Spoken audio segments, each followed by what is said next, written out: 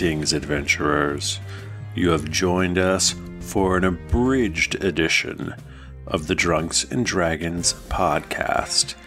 Full episodes are available at geeklyinc.com or dndpodcast.com. This week, we take a little break from D&D as our podcast hosts reflect on how the experience has been so far. So, I mean, I'd like to hear some crackpot theories as to what you guys think is going to happen next. Oh, God. Well, I think Barabbas Cast your vote now is going to tell us that maybe the person at the Holdfast is like an old necromancer that went with them to Newfoundland land and got like excommunicated for being weirdly bad. And now he's doing weird experiments with other people that were excommunicated. I'm going to go ahead and say that he has that since these devices have been implanted in our heads, I think that there's going to be some kind of I don't think he or this whoever's behind this, I think we're going to run into some guy who is put that there, but I think that he's got help from some outside force. Some we don't know about.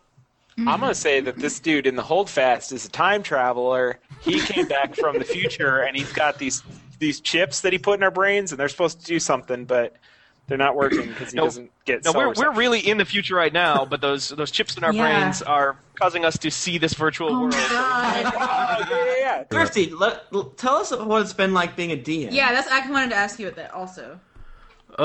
What has it been like being a DM? It's been fun to like... What hasn't it been like? It's been How do you create your work, your art? Where do you get your ideas for your stories? Tell me the creative process, please. What fan fiction websites are you reading to get all these ideas? Steven Strom's where he beats me up. I spend literally 24 hours of my day DMing.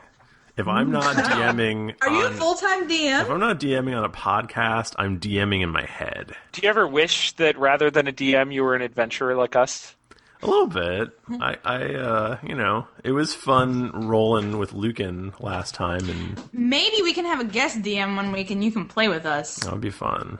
Thrifty, do you feel like if we had a guest to DM, though, that the reins of your deep fiction would be taken away from taken out of your hands, and like you wouldn't like that loss of control? I think I would think it was a good idea until it started happening, and then I would probably hate it.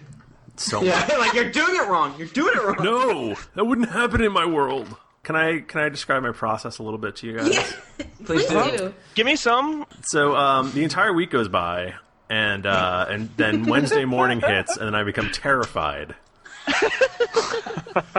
And then I try to think about it on the bus ride home. And then I look up some monsters on the web and screenshot their abilities.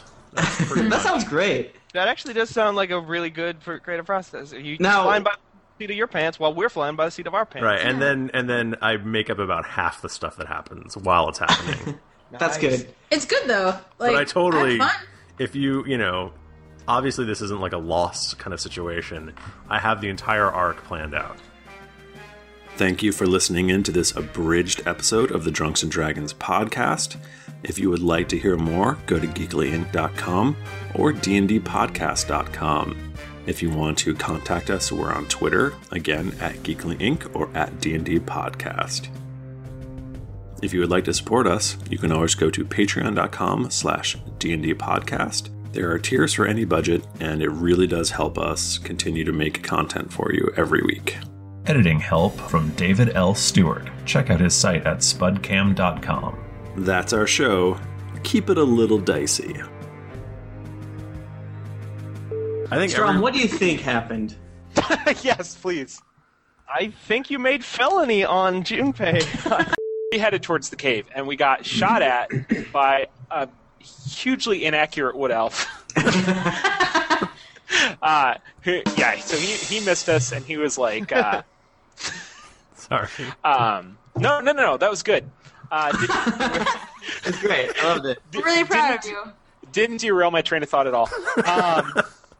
So I was basing the Dreadwing Behemoth off the Dreadfang Behemoth. Mm-hmm. I did scale it down a little bit because its jaws of it's Crushing Fangs attack, which I changed into the Crushing Beak attack.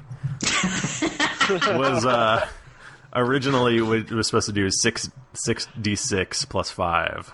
What? So I think I was going to have it. Have that. I think I was going to have it do 3d6 plus 5. Wow.